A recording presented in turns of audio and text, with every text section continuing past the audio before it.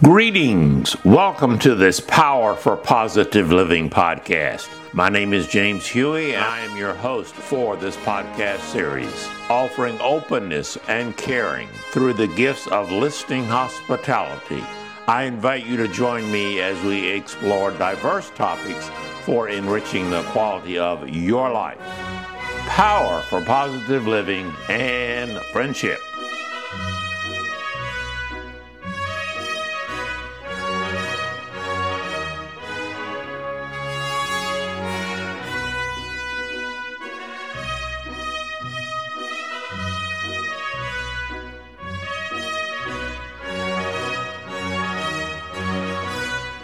Years ago, I heard a woman convey why she believed that she was depressed. Her perceptions tend to mirror what I have heard from many others over my years as a counseling psychologist and retreat facilitator. She states, "I'm 97 years old. I know that at best I will only live 2 or 3 more years. The reason that I am depressed is that when I look back over my life, I realize that I have lived my entire life for everyone else. I have spent my years trying to please everyone else, or at least not displease them.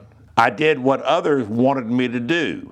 I lived my life for them while they were living their lives for themselves, and no one has ever lived a life for me, not even me.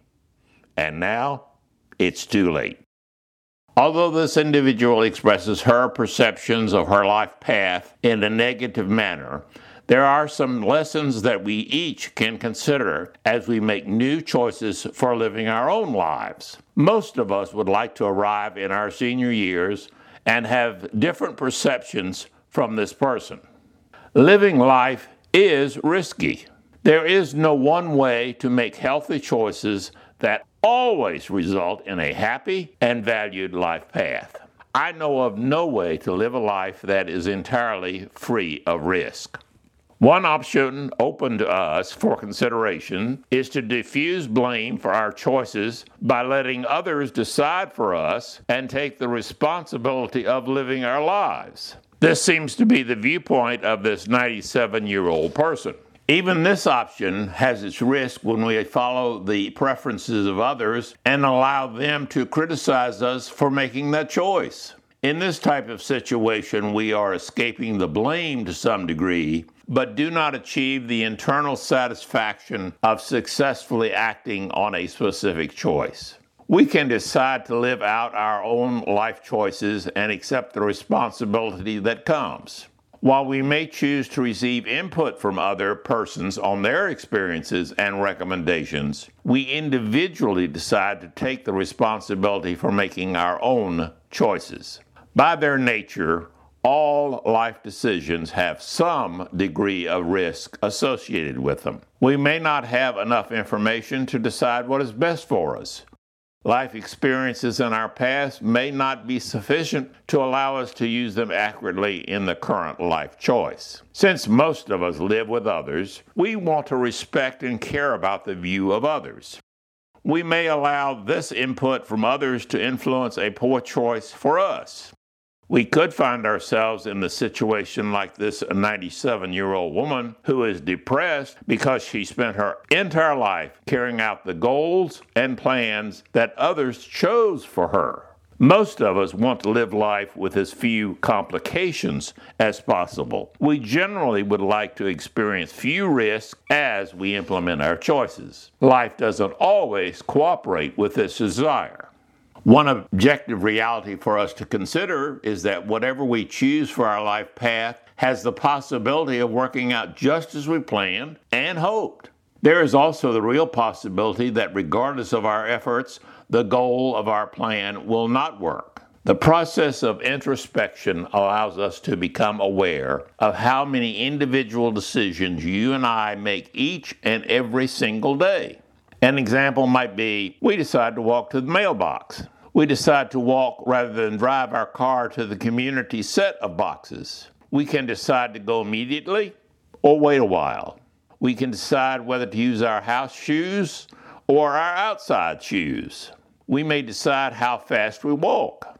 We decide whether we focus entirely on the process of walking or whether we allow ourselves to multitask by thinking of what we shall do when we return from this errand. How does a simple task like this become a degree of risk in our life choices? You and I might experience this process each day for years and never be aware of any possible risk. Yet, if we are living, there is always a possibility of something going wrong in some way. For example, a psychological mind game of what if can demonstrate that even this simple task like going for the mail has the possibility of incurring life-changing risk. What if I slip on the stairs because I forgot to grip the handrails? What if the leaves on the street are wet from rain and become slippery? What if I fall on these wet leaves and fracture my hip?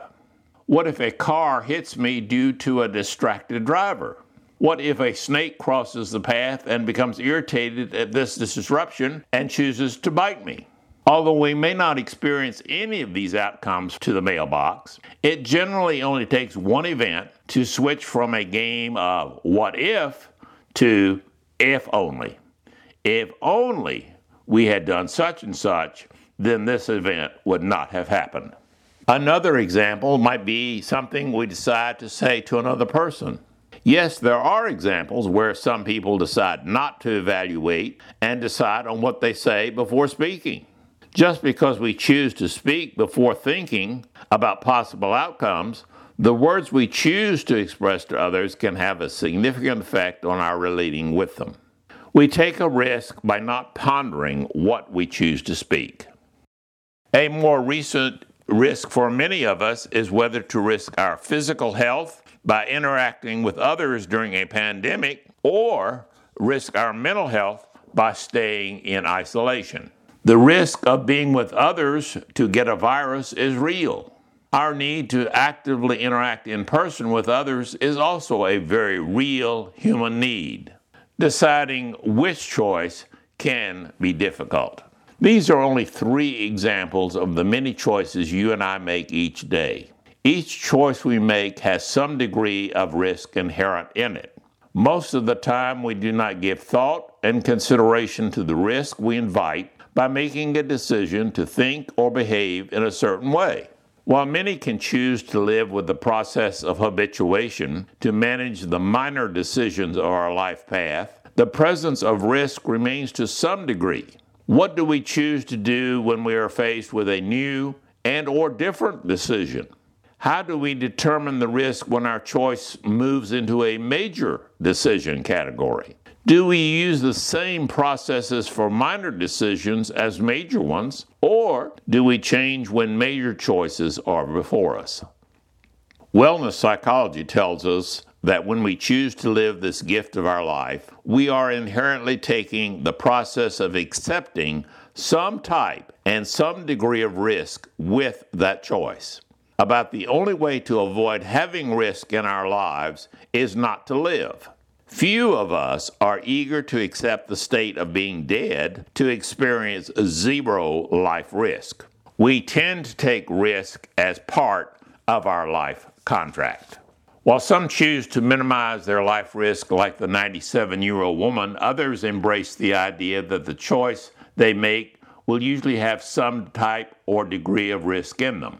Whatever is the outcome of their choice pattern, they are willing to accept the risk as one price to be paid for the gift of life. How each will choose to manage these risks will be a series of personal choices. Hopefully, we are kind to ourselves by increasing our awareness and knowledge of this entire risk-taking management system. When we accept that we wish to live life and are willing to take the inherent risk, we generally develop some type of risk evaluation system that works specifically for us. We can always be open to the input from others, but the actual decision we make on risk-taking is usually ours alone. By the time you and I are 97 years old, we are probably comfortable with the choices we have made along our life path. If we can avoid the burdens of perfectionism, we can generally age with the acceptance that for the most part, our choices have worked for us. When our life journey does end, we may be contented that for the most part, we have actively encountered the risk of living and came out okay.